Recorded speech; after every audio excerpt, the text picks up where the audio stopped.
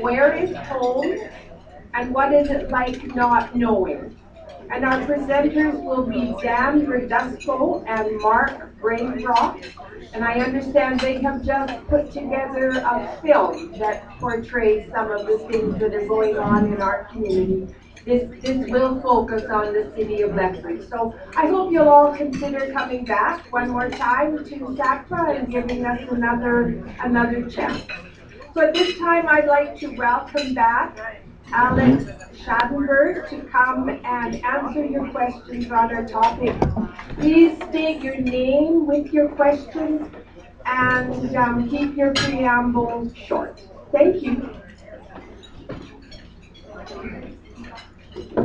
Yes, sir. Mr. Schadenberg, thank you for coming and giving us the benefit of your views. My name is David Amies. I'm a retired physician. I'm on the Physician Advisory Council of Dying with Dignity in Canada, and I spend a good deal of my time writing blog material for them. I want to put to you, obviously you're not an advocate of physician-assisted suicide, or what you will, and I respect your views. And I think also that, as I understand it, the legislation that is being proposed in Canada, which is being worked at the moment, will try and prevent the sorts of loopholes that do appear to be in Belgium. There will never be perfect legislation about anything because legislation is framed by human beings and human beings are penal. Anyway, my question is, what do you propose for a very sick person who wants to die, in pain, nauseated, has no hope of any future, and has an irremediable condition, and this person has decided that they wish to shuffle off this mortal coil? How should we deal with those people? They've had all of the palliative care possible, but it hasn't really relieved their suffering. So what next? So right off the bat, I'm going to say that there's a very big difference between killing someone by a lethal injection or that sort of thing, and allowing them to die a natural death by not providing medical treatment and by providing comfort care only. But the concept that someone is going to have to suffer because we don't have euthanasia is very much a misnomer. We have many things we can do. First of all, you tried to create the question as to we've done everything we can for palliative care, but there's still irremediable suffering. I would actually ask the question, well, then who's providing the palliative care? And then I would go secondly, I would actually ask that question, but secondly, when we have those extreme situations, such as someone who has nerve pain, a nerve pain situation can be very difficult, without a question. We do have a way to sedate somebody without causing their death, allowing them to die a natural death without suffering. There has to be, I believe, a difference between society allowing one person to cause your death. There has to be a difference between that. You can't really allow us to go there. You said about the imperfection of legislation. Well, there's a reality about the imperfection of human beings. So we're assuming we're going to create a law that's going to have enough of a protective nature that somebody who is going through a difficult situation is going to have, enough oversight in that situation that there's not going to be any error here. They're going to have truly wanted this. It's all free choice, free autonomy. But remember, we're not talking about suicide where you killed yourself. We're talking about others being directly involved. Once you add that element to it, the others being directly involved, you naturally have a situation where you're going to have abuse of the law. It will occur. The question is how much. Okay, that's the question, is how much. I'm saying that the laws in Belgium and the Netherlands have been designed in such a way that you don't have effective oversight. As much as others like to think there is, you examine it clearly, there's not effective oversight, and that's why you get these certain elements that are occurring within the law. And in fact, Quebec has accepted a law which is nearly identical to the Belgian law. You might have realized that when you look at the Quebec law and the Belgian law, they're pretty close to identical with some exceptions, right? And the Belgian law is what precipitated the design of the Quebec law is based on the Belgian law. But the Belgian law is the one that has the greatest level of abuse. So I think there's a great concern that we should have. Even for dying with dignity, you should have a concern. Thank you.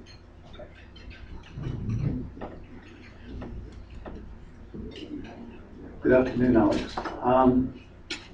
Evelyn Hall once said, Your name, please? Oh, John Nightingale.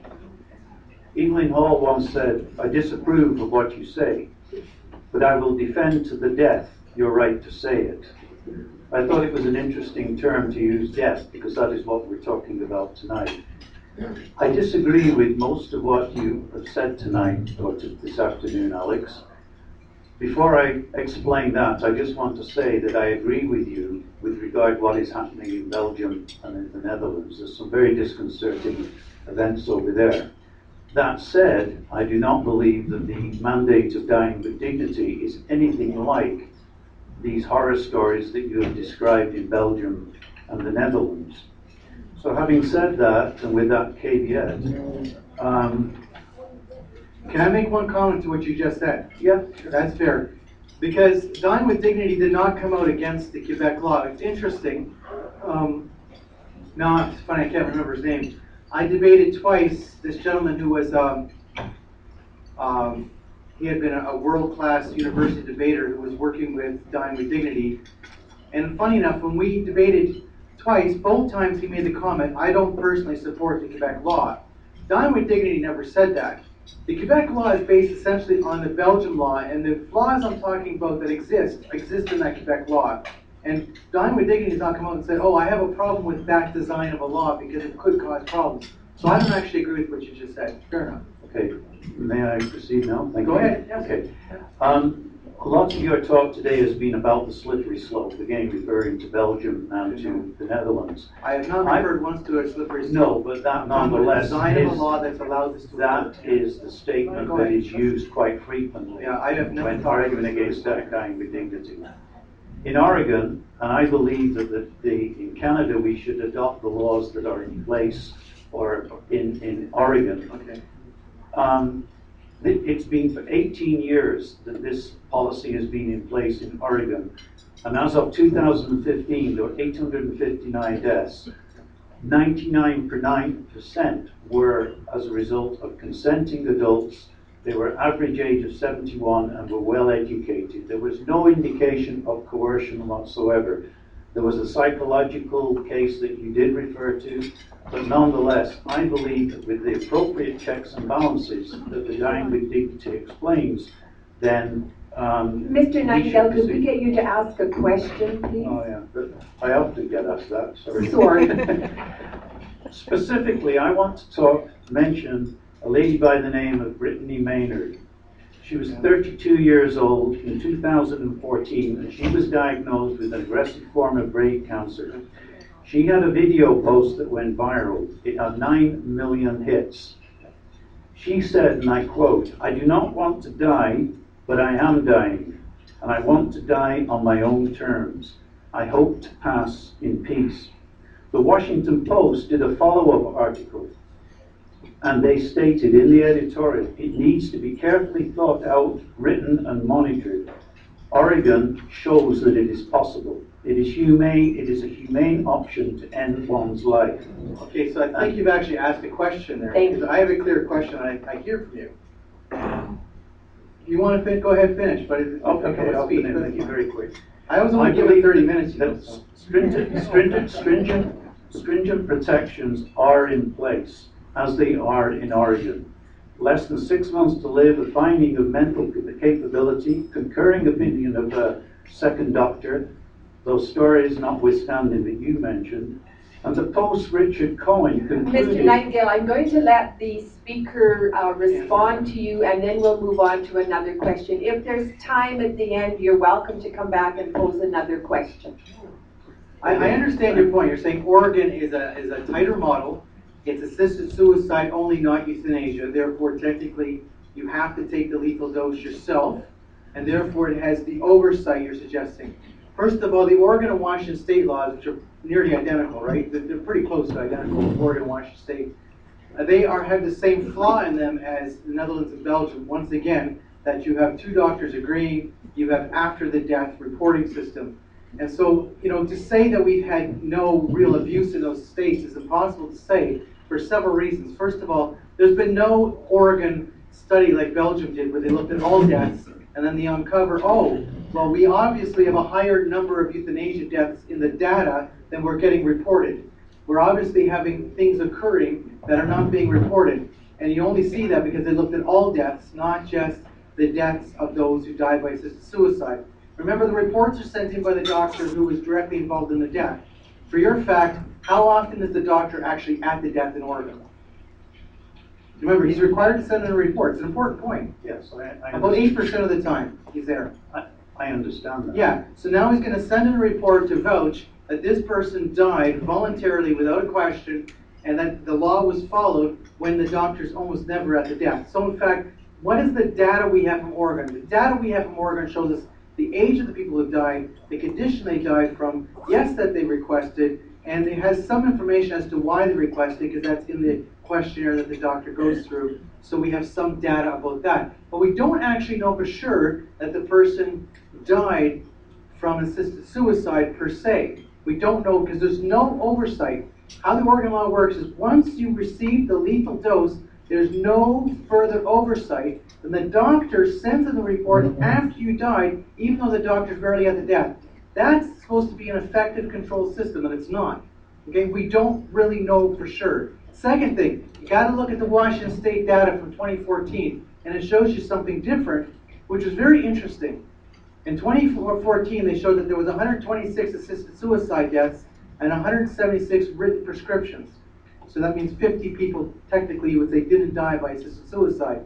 The media says, oh, well, that means about 1/3 or more, or give or take, are people who decided otherwise. But the data doesn't actually show that. What the data shows is you have 17 deaths from other causes. Well, that sort of makes sense. Someone might have had a heart attack, they might have died in their sleep, etc. Right? You have 6 people who remained alive, and then it says 27 deaths from an unknown cause. And you see, I do a lot of research. That's because that's all I do. So what did I do? You look at the data. What does it say about the 27 deaths from an unknown cause? Go to the 2014 Washington State report. What does it say? It says, we don't know how they died, and we do not know what happened to the drugs. We have no idea. We have no oversight. So those people might have died by assisted suicide or might not have. They don't know. What we do know is that the lethal prescription was picked up and they had obtained it, but we don't know how they died. Might have been assisted suicide, might not have been, and we don't know what happened to the lethal drugs. We've got no idea. That's what the report says. So you're talking about oversight? I don't feel comfortable with even that system. That's not effective oversight. Now, if they had a system where it was a before the death reporting system, then in fact you could say what you said. You could say we know exactly because there was some sort of judicial body or something that looked at it before the death of the person to prove that everything happened properly. That might be what you would be saying, but it does not occur in Oregon, Washington State, and it does not occur in Quebec. I think that you're missing the point. You're I'm not using a lot of fear-mongering. I'm not fear-mongering. I'm answering a to specific accept question. the mandate of dying with We're dignity. going to go on to the next question. If I were lying to you, you could say I'm fear-mongering. That would be fair. I'm telling stories, yes. I'm giving you facts, yes. You don't have to like them. Yes, ma'am. My name's Cheryl Bradley, and I think I agree with you on some points about physician-assisted dying, which I choose to call it. I think there does need to be safeguards in place to protect the vulnerable. I do think there needs to be adequate record keeping. And I do think we need to improve palliative care in Canada, but there is some suffering only death can end. And physician-assisted dying to alleviate that suffering is, in my view, the ethical, compassionate approach to take.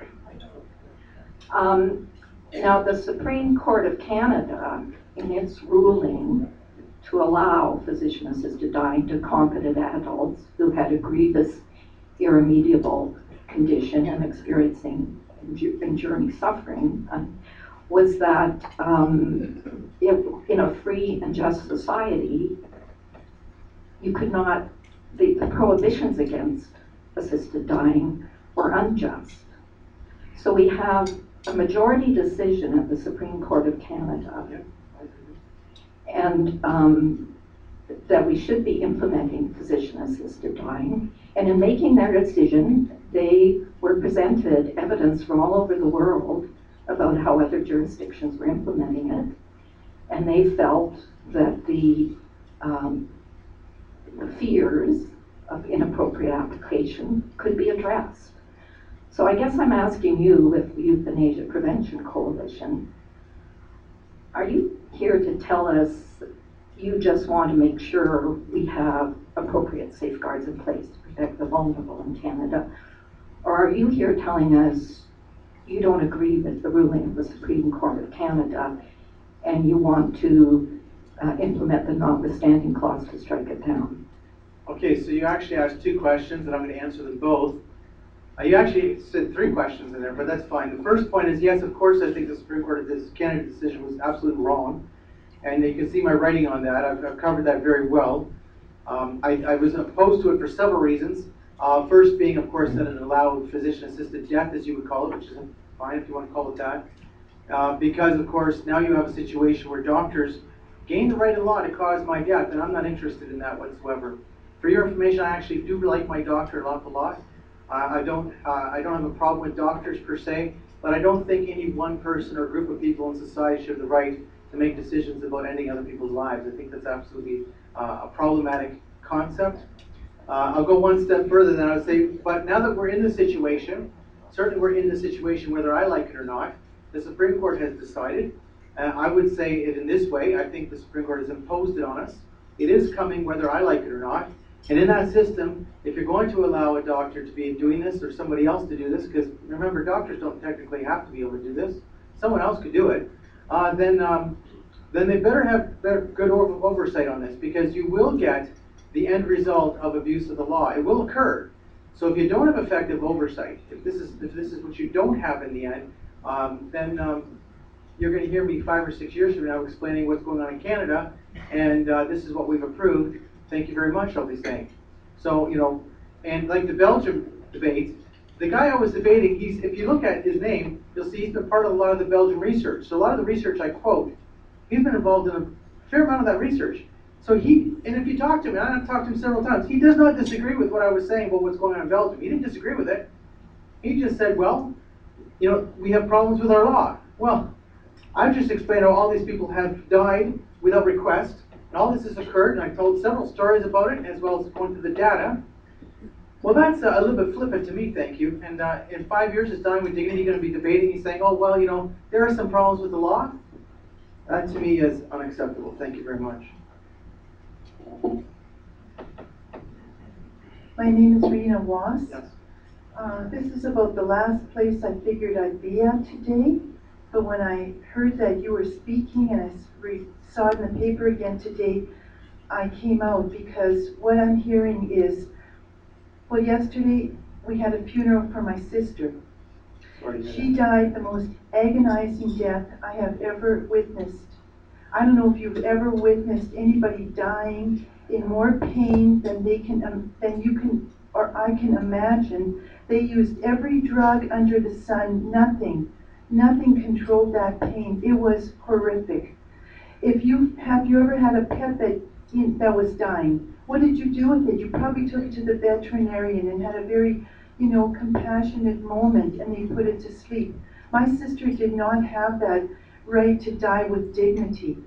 And here you are, you're getting us caught up in a myriad technicalities. Yes, humans do make errors, but for the greatest good of all, would you not support dying with dignity? And are your views, are they religiously driven? Why are you here? From putting roadblocks, for the highest good of society? Thank you. Why not give us a choice? I think I'm here for the same reason you're here. Obviously, you experienced a terrible death, and I'm very sorry to hear that. That is a very sad situation. I would think that it's there's a great question here. You said that everything was done for her pain. I don't actually believe that, I'm sorry to say. If I were you, I would actually be challenging them. No, excuse me. Everything was done for her pain. I was there. There was nothing. Okay, nothing from the floor, please. Was she offered the opportunity of sedation? Was she put into a sleep? I'm asking the question, was she offered sedation? Rena, we can't hear you on the radio, please. Was she sedated? The answer, like as sedation as possible. They can deeply sedate a person. You know, and in those situations, that's exactly what they should be doing. When someone is in deep pain, I have no interest in your sister suffering or anybody suffering. I have no interest in that. But I think it's absolutely wrong to go down the road of euthanasia and assisted suicide. That's wrong. And I'll go one step further and say, we will have problems with this, without a question. So, you know, one of the questions to me was, what do you want? Well, obviously I'm saying, the Supreme Court has decided. I don't have to like that. But silencing me won't help you get a better law, will it? Next question. I'm Beth Little-Atherstone. It seems to me that you have given us many anecdotes about situations that didn't go well, and that you're cautioning us that when Canada puts together its ultimate law, that we take these things into consideration. But it was clear to me that you did not come up with any solutions based on your data. So could you please tell us what would your solutions be that would make a good law? Thank you. What would be my solutions to a good law? Mm-hmm. Well, obviously I don't believe in euthanasia or assisted suicide, but if they're going to do this, I've already made it clear that you can't have a system where the doctors are the sole deciders, and you have an after What the would death you report. do what would you not do? In that system, you should have judicial oversight without a question. The decision should be made by an open process before the death in order to allow there to be open information without a question. The decision would then have oversight without a question. You would ensure for surety that the law has been followed. For me personally, I think that we have to have a lot better palliative care. I'm not saying that it exists properly here in Lethbridge or everywhere. In fact, it doesn't exist everywhere. I know that it's a serious problem throughout Canada, but it's also the type of palliative care that we need to have improved. The fact is there are lots of options that do not occur when they should occur. We need to improve our end-of-life care. There's also great questions I have around attitudes in our culture towards people who have obtained disabilities. Because it's a great difficulty in our culture when someone has been able-bodied, enjoyed their life, and have now become disabled. It's a great difficulty for them. And I don't think we have the effective social supports in place for those people either. And so therefore they become into a clear risk towards euthanasia because it's a human reality that they are clearly not happy with their current condition. So you can see ways of improving the situation. Absolutely. You can see ways of improving the law. Thank you. Oh, we don't have the line yet. Alex, my name is Henry Heinen, and I'm asking a question on behalf of one of the senior ladies at my table, so it's not personally my question. And just to set the record, I'm not part of her estate because she wants to, well, I'm coming to that, you know. She wants to know, in terms of life insurance, if she would ask for assisted suicide or whatever you want to call it, would her life insurance policy be given to her estate or wherever it's made out to? Okay. Do you have any comments on that? Yeah, I do, only because in other jurisdictions, obviously, the question of life insurance had already come up. So in Oregon or Washington State, they have similar life insurance laws as we do here. And in the laws, they're all defined the same way, that an assisted suicide, if that's what it be, or a euthanasia is not defined as a homicide, it's not defined as a suicide, and therefore when you have a suicide rider in your life insurance policy, it would not affect it, right?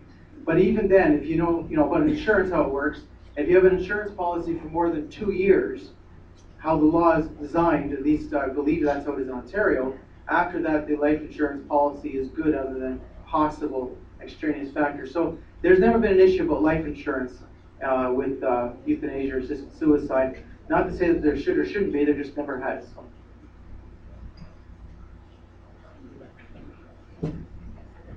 Just may I ask one final little bit? You're suggesting judicial oversight. Yeah. Which seems to me that you're going to put what is essentially some kind of health matter out of the health environment into the criminal law. Okay, so you're defining it as a health matter, so that's where we differ right off the bat. Euthanasia or assisted suicide have always been defined as criminal law in Canada, and under that they have not been defined as healthcare. Quebec defined it as healthcare. I do not think giving someone a lethal injection is any form of healthcare. So, I don't consider that healthcare, so therefore I do believe, yes, it falls under the criminal code. And as I said, in the Netherlands, how they legalize euthanasia, you see it clearly in the Act. They created an exception to homicide within the Act, so therefore it's still seen under criminal law. Belgium is a little different. Belgium, it is seen as healthcare. One last comment then. If we're going to go down the route of judicial oversight, nothing in the law moves terribly quickly. And we have a person who is, we'll say, very, like the lady's sister, very sick. Yeah. How much more time does that individual have to hang around while judges assemble and stroke their chins? And come to If some we kind of could result? move on, please. I've got all of a sudden a lineup at the mic, and I don't think I'm going to have time for everybody, but if you ask quickly, then we'll get In everyone in. Ontario, we have something called the Consent and Capacity Board. You might have heard of it. And so therefore in Ontario, decisions like that are made pretty quick actually under the concept of the Consent to Treatment Act. So these are the situations where there's a difference of opinion whether or not treatment should be provided or not. In Oregon, you have a 15-day waiting period, right? In Washington State, you have a 15-day waiting period, a cooling off period. So therefore, in Oregon, if you were in a situation where you're so near to death and in pain, you couldn't have it anyway. You would have to have asked for it earlier. That is correct. That's how the law works. So therefore, we're not actually talking about a situation of the Consent and Capacity Board is done always within less than 2 weeks. So it is possible to be done without a problem. Sorry, nothing from the Yeah, floor. my name's Can't Blaine be heard. Knivelt, and I certainly appreciate you being here today, Alex. I hear a lot of the talk here today, and I think someone who's traveled the world and studied the laws as much as you, even if you're in favor of this, you should be listening very closely to Alex to avoid this. It's nice to think that here in Canada we're going to make this perfect law and nothing's going to go wrong, but it only makes sense to look what's going on around the world. My question for you, your organization I know is supported by a lot of people with special needs, special situations, who have disabilities, who really feel that their lives are not valued because other people in that same situation are finding their life not worth living in that case and are requesting this.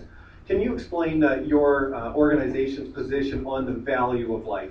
What about these people who are suffering? What about these people with special needs? What about these people who are in these difficult situations that none of us want to be? Like, how does your work support those people? Because I'd like to see a Canada where we're putting the effort into the palliative care and the love, rather than all the effort that's putting into let's find ways, right, to help these people in their lives.